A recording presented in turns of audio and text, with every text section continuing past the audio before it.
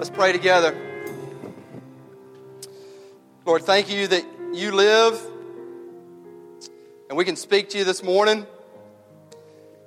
So we come before you now and Lord, may we pray big prayers. I know that just within our church family, their hearts are hurting. Maybe it is a physical illness. Maybe it is a relational brokenness. Maybe it's just a loss of hope. I'm so thankful that Easter brings hope and joy, and it's a celebration. My prayer is that this would last in the hearts and lives of people here as we move on to Sunday afternoon. I always remember the walk to Emmaus. Jesus revealed himself there. As we move on to Monday this week, remember Jesus and the disciples were eating and afraid, and all of a sudden there he was. He moved through walls, and then he ate the fish. Then he showed himself to them on the lake. He called them and he sent them, and they changed the world. And it goes on and on and on. And even though if you don't come before, we'll face physical death, we live because you live. And if you choose to come while we're here, we will see you reign and in glory. And we'll be caught up with you. It's what your word says. I believe it with all my heart. It is supernatural, very much so. And I pray that we would believe in big gods and the work that you do, and we can see it in a life change. Thank you for your work here now. Thank you, you're a mighty God. Thank you that you live. In Jesus' name we pray. Amen. Thank you all. You can have a seat. If you would, turn with me to John 11. If you have a Bible. If you do not have a Bible, and we say this every Sunday, there are Bibles in the back. That would be a gift to you. You can take it home. We will give them away. And so whether it's a regular Sunday, really there are no regular Sundays, or Easter Sunday, please take a Bible. And we've been in this series in the last 6 weeks called He Is. And it is based on the 7 I am statements Jesus said in John. And so today is He is risen. Because He is risen. He is risen indeed. And the statement that leads to this is in John 11, verse 25 through 26. You put it up on the screen. It reads, Jesus said to her, I am the resurrection and the life. Whoever believes in me, though he die, yet shall he live. And everyone who lives and believes in me shall never die. Do you believe this? I love how Jesus ends this statement with the question. He says, I am the resurrection and the life. But then he says, do you believe this? And so very quickly this morning, I want to break that down for us, like what this means when Jesus says, I am the resurrection and the life. And over the last 2 weeks, as I've been thinking about Easter, the Lord put it on my heart to also say to y'all, or really I was thinking about it first, but if this was my last Easter to preach, what would I say? Or even if this was my last Sunday to preach, what would I say?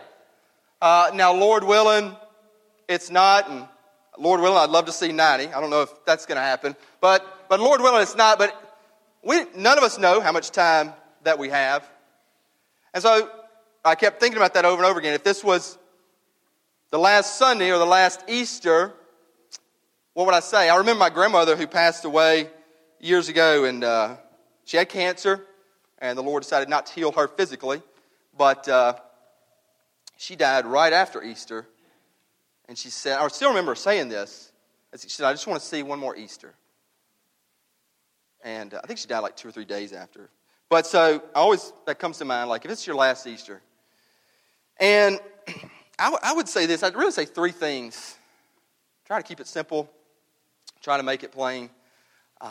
The first one would be, I wanted to say something for our loved ones, my grandmother, or loved ones who have been lost, or loved ones who may be sick, ailing, that we may not know if they're going to be here next Easter. This verse applies for them. And I want to read this entire passage because it can speak to this and can speak to our loved ones that we're afraid of losing. So verse 17, it says, when Jesus came, he found Lazarus had already been in the tomb. This is Lazarus who died, and he'd been in the tomb 4 days. Bethany was near Jerusalem, about 2 miles off, and many of the Jews had come to Martha and Mary to console them concerning their brother. So when Martha heard Jesus was coming, she went and met him. But Mary remained seated in the house. Martha said to Jesus, Lord, if you had been here, my brother would not have died. But even now I know that whatever you ask from God, God will give you. Jesus said to her, your brother will rise again. Martha said to him, I know that he will rise again in the resurrection on the last day. Jesus said to her, I am the resurrection and the life. Whoever believes in me, though he die, yet shall he live. And everyone who lives and believes in me shall never die. Do you believe this? She said to him, yes, Lord, I believe that you're the Christ, the Son of God, who is coming into the world. So I believe that passage speaks to like who we are and where we are so much, because I really see Martha in all of us. It's like we're Martha. Someone is sick physically, or someone has died physically. And maybe you've been like me. Sometimes those moments have made me even question my faith. I overcome it, but we say, like Martha did, Jesus, if you were here, they'd have been healed physically. Now, I know I believe in you, Jesus, but obviously you weren't here in this moment, and you didn't do it, and like, why? And then Jesus says to us in the Spirit, I am the resurrection and the life. He who believes in me will never die. And we'll say, I know Jesus will be raised again at the end, but you didn't heal my loved one here. And then he says, but do you believe? I think this really should speak to us. We believe in the supernatural, or at least I believe in the supernatural. Jesus can heal physically. Sometimes he may choose not to. And we see a loved one who is with us, and then they are not with us anymore. And it's painful. I was thinking about this last night. I was thinking about loved ones, and Jesus brings life, and I'm all good and everything. Jesus brings life, will rise again. Then I got a call that one of my cousins had died last night.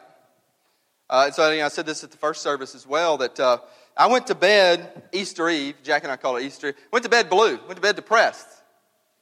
So I've been preparing that, Jesus is the resurrection. He who believes will never die. And then I get news that a loved one had died, and I'm like, I'll be honest, it's hard for me to believe it literally. And I think that is very representative of many of us. We believe it conceptually, and then we hit the moment, and we're like, well, wait, it's, dang. If I can say that. I could say worse, but I'll just leave it that. It's like, man, come on. Where are you, Jesus? And then I saw a quote, and it really ministered to me. This is how God works, the Holy Spirit works. It's from Charles Spurgeon. If you don't know who Charles Spurgeon was, he was really this great preacher in the 19th century in London. He was called the Prince of Preachers. But he said, Christians usually believe that the stone was rolled away, and we believe that Jesus' body was raised from the dead.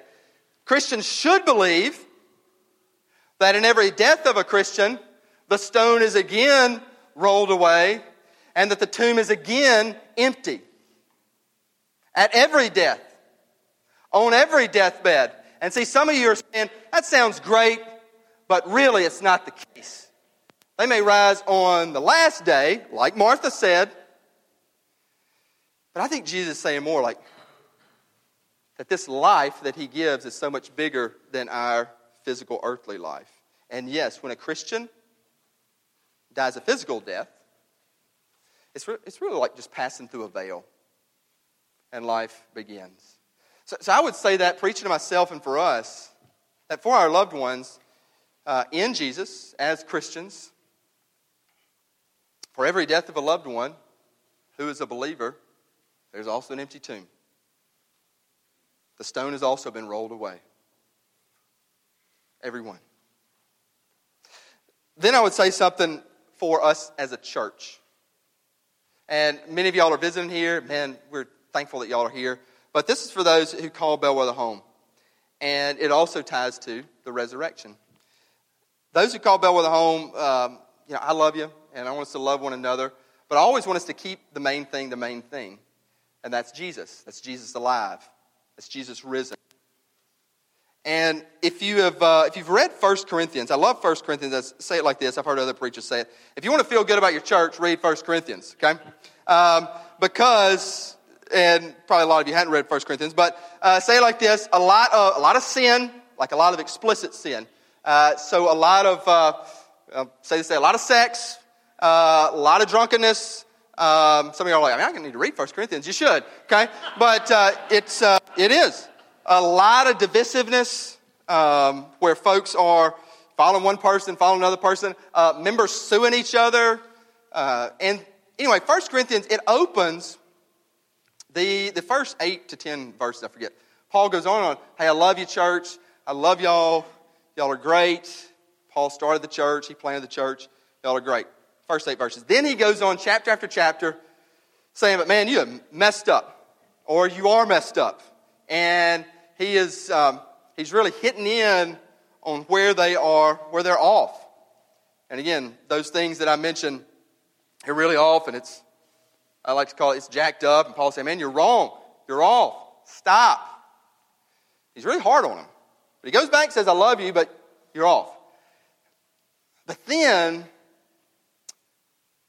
the chapter before last, chapter 15, he points to the main thing. And I love this. He's like, I love you. You're off so much. But then he's like, this is what we need to be about. And it's the resurrected Christ and the resurrected body and how we will rise too.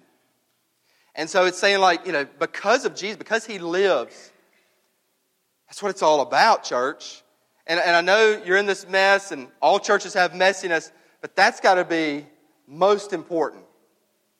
That is the 5-step solution without a 5-step. Focus on Jesus. Focus on Jesus alive. Focus on Jesus risen. So he does that in chapter 15. And I want to put a couple verses up there. Look at this. Verse 51 and 52. He writes, behold, I tell you a mystery. We shall not all sleep, but we shall all be changed in a moment, in the twinkling of an eye, at the last trumpet. For the trumpet will sound, and the dead will be raised imperishable, and we shall be changed. First off, he says, there is this mystery, but we will rise too.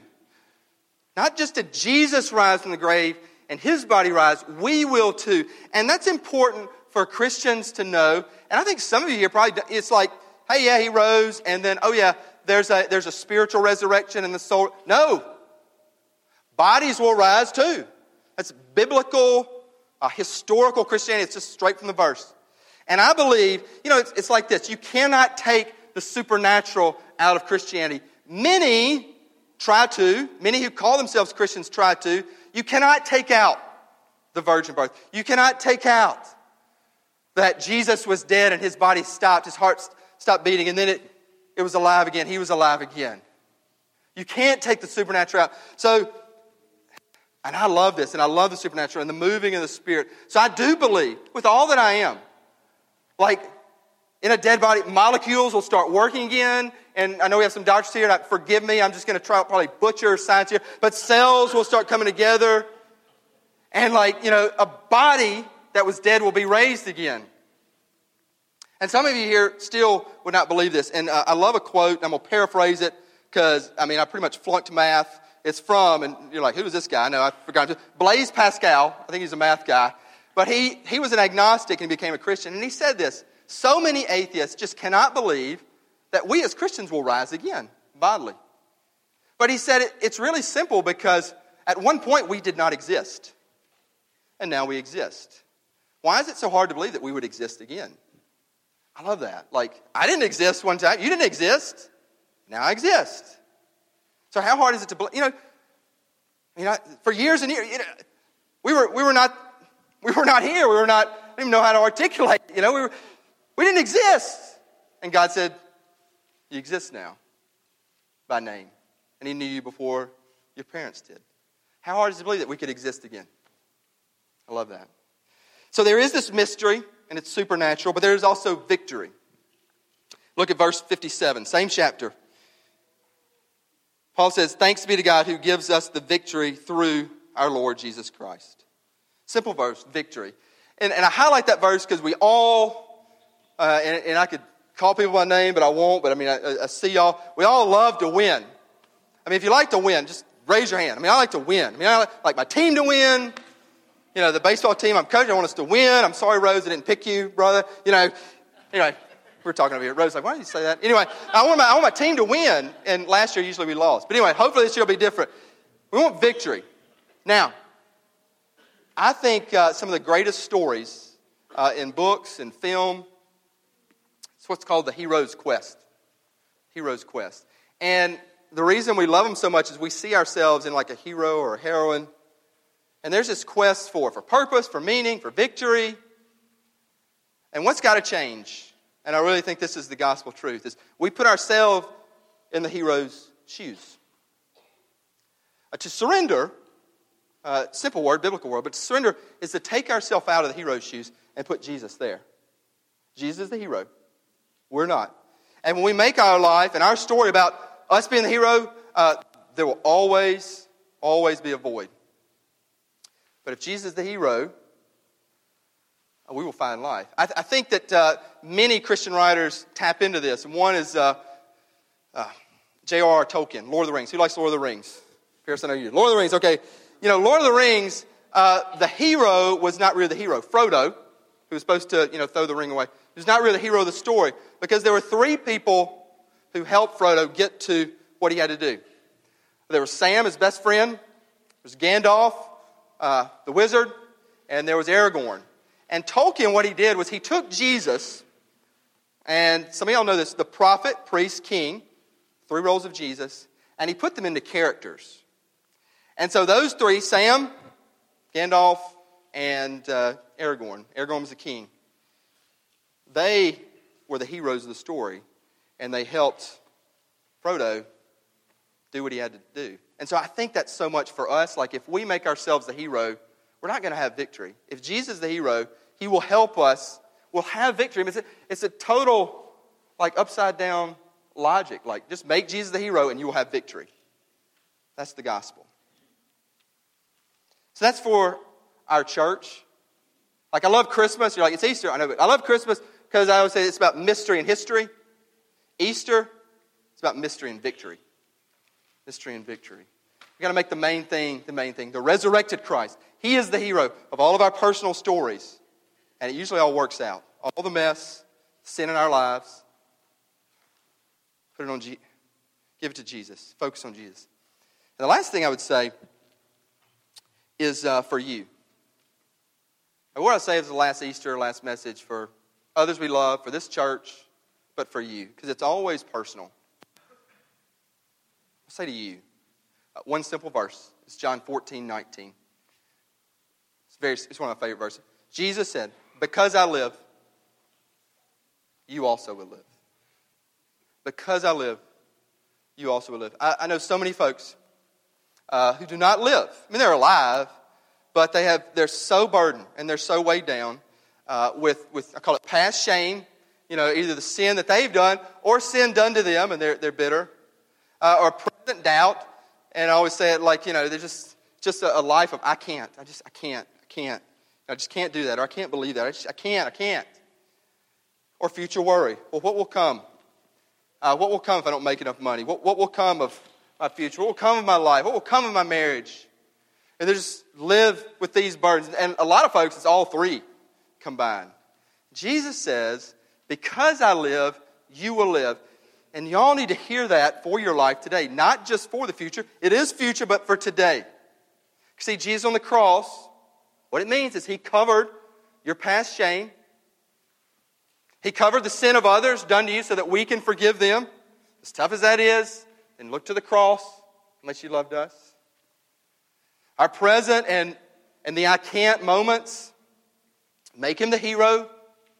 That means for us, step out of the light, put Jesus in. I believe that's the gospel. I believe then it's like, well, if Jesus lives, I live. And He said, You have abundant life. I think so many folks, listen to this here, I think this is key. So many folks say, I believe in the resurrection, and Jesus rose from the dead, and God did that. That makes me a Christian. Okay, I'll take that. But so many don't do this. So many don't live like the same power that rose Jesus from the dead is in me, and I'm experiencing it supernaturally. Many are not there, and I believe when you're there, there is a worldview change, there is a life change, there is a relational change. If you had to remember just one thing, I'd say this. Many folks say, I believe the Holy Spirit rose Jesus from the dead. I believe that. Great. You're not experiencing that power.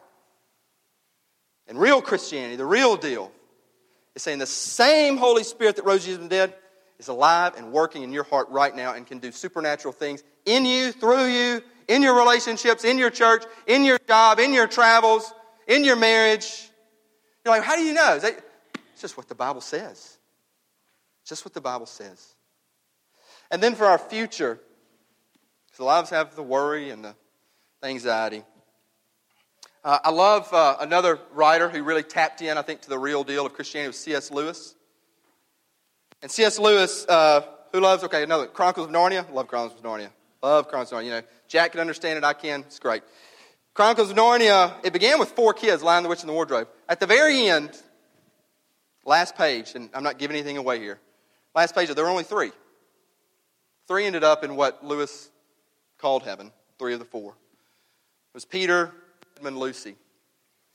And the last page, Lewis writes, they began to see things that they never dreamed or imagined, and they got more and more beautiful. And then, I love this very line, it said, Aslan no longer looked like a lion. Because Aslan was Jesus. And he said, this is Jesus, he says, have you not understood? The term is over. Now the holidays have begun. And you were in, I love this, you were in the Shadowlands. I love calling this world, it's the Shadowlands. And now your real life has begun. And then Lewis says, and after that, the world opened up before them, and it was, again, more beautiful than they could imagine. And their life before this was only the title page and the table of contents. And after that, each chapter was better than the last. And the book never ended. I believe that's the real deal stuff. And I'd close with this. I feel like it's the last thing I'd say. Many of you here may not be Christian. I'm so glad you're here. I was raised a Christian, but then I left the church for a long time, like a decade. Because I really just thought it was fake.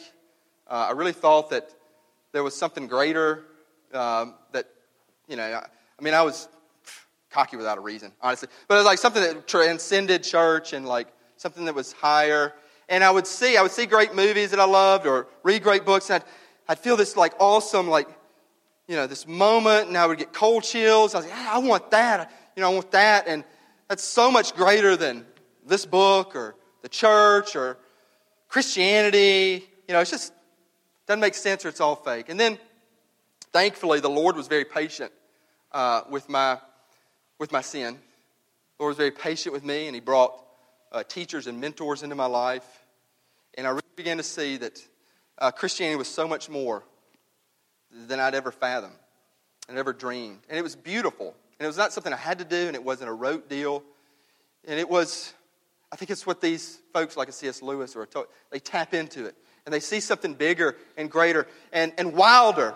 And it's an adventure, and it goes on forever. And there's purpose in your life today. And you find this meaning, and it's not your story, it's Jesus' story. And you get along for the ride, and you do have victory. And yet it's a mystery at the same time. And that's a beautiful thing. And it's good. And it's the greatest story. All of the stories stem from that. And that's my heart, my passion. Is I want people to know Christ and His faith like that. An adventure that never ends. And it's beautiful. And it can start any moment, any day. And it's a miracle when someone's baptized. It's a miracle when the Holy Spirit floods a heart. It's a miracle when broken sinners get up here and sing, or broken sinners get up here and share. And It's a miracle when the church comes together. It's supernatural. I want Bella to be supernatural. That means not natural. It is right now. It can be for you in your heart at this moment, this Easter. Let's pray together. Lord Jesus, I pray for folks that they would see your word and your gospel and your Savior as so much bigger and greater than our lives or our time or even our call. It's about you. And you do amazing things and you will do amazing things. And thank you for just letting us be a part. So those here today, I pray that, that they would just see you and your Holy Spirit would melt hearts and save us from past shame and present doubt and future worry, where we make it about Jesus and that He lives and He saves. Thank you, Lord, in your name. Amen. Okay, now is the time we're going to get ready to prepare for baptism. As I've preached the gospel, you're about to get to see the gospel in flesh. Those who are getting baptized, y'all go ahead and step out. There will be a deacon who will escort you to the back. Some of you may, and we always do this, we open it up, and we actually nearly had somebody last service, but they're going to get baptized in the next service. But anyway, don't let that hold you back. We always call for spontaneous baptisms. So if you're really feeling the Spirit move, it's Easter, it's a wonderful day. We would love to talk to you, and we'd love to be ministered to through your baptism. David Carroll is standing right in front of the glass doors. If you just are all interested, it's not even a commitment in baptism. You could go to David and talk to him. But I want to read you the stories briefly of, Jack, of those that you will see get baptized, and I'm not going to name their names. So we have 4 for sure. Last year I read a book called Heaven is for Real. After that I talked to my mom. I asked Jesus in my heart. I prayed and asked Him to always be with me and told God I wanted to give my life to Him the day after my 8th birthday. Since then, when I've been to baptism services here, I've really wanted to be baptized. I want to show everyone I have died to my old self and I want to be alive in Christ. That's from an 8-year-old, guys. I want to grow in my heart knowledge of Jesus always. Another one. I was not raised in a Christian home. I went to church and Sunday school with friends. My parents went on special occasions. We did not read the Bible or pray together. I realize now I was brought up in church, but not brought up in Christ. I like that. I was in control of my life. I married young. It ended after 20 years. I ran with the wrong crowd. I hung out in bars. I did things I'm not proud of. Oh, I had fun, and I thought this is the life, when in fact my life was a mess. I made poor choices on my own, and all God wanted was for me to turn back to Him. I now see God open the door often, but I missed it. By His grace, I am alive today. I had been away from the church for 30 plus years. A very special friend, through her death, brought us back to church in Christ 12 years ago. Wow. 3 exclamation points. My favorite verse is Jeremiah 29:11. I know the plans I have for you, declares the Lord, plans to prosper you and not to harm you, but to give you hope and a future. I can sum up everything with this 4-line song. Something beautiful, something good, all my confusion He understood. All I had to offer Him was brokenness and strife, and He made something beautiful of my life. I'm excited about my baptism today. Praise be to God. Another one. Today is the day I become whole as I publicly surrender my life to Christ. What a feeling of peace, love, and joy in my heart. As we celebrate the resurrection of Christ, I can celebrate my belief in Jesus is of infinite importance, something I must act on every day. My path is clear. God is good all the time. All the time, God is good. The last one. All through my life, as most people do, I faced things that could have really put me in a hopeless place. Throughout these situations, even before I believed God was there, He lifted me up and carried me through them, delivering me.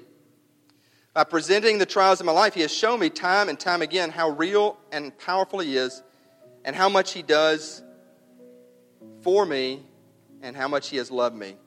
Through this baptism, I am taking my turn to show my real love for Him and how He has given me new life in Christ. I know that in Jesus and in His plan, I can conquer anything in this life. Thank you. We're about to see the Holy Spirit at work. We will not see the Holy Spirit at work in some hearts, but we'll know He's working, and we're going to see something beautiful. Glad y'all could be here.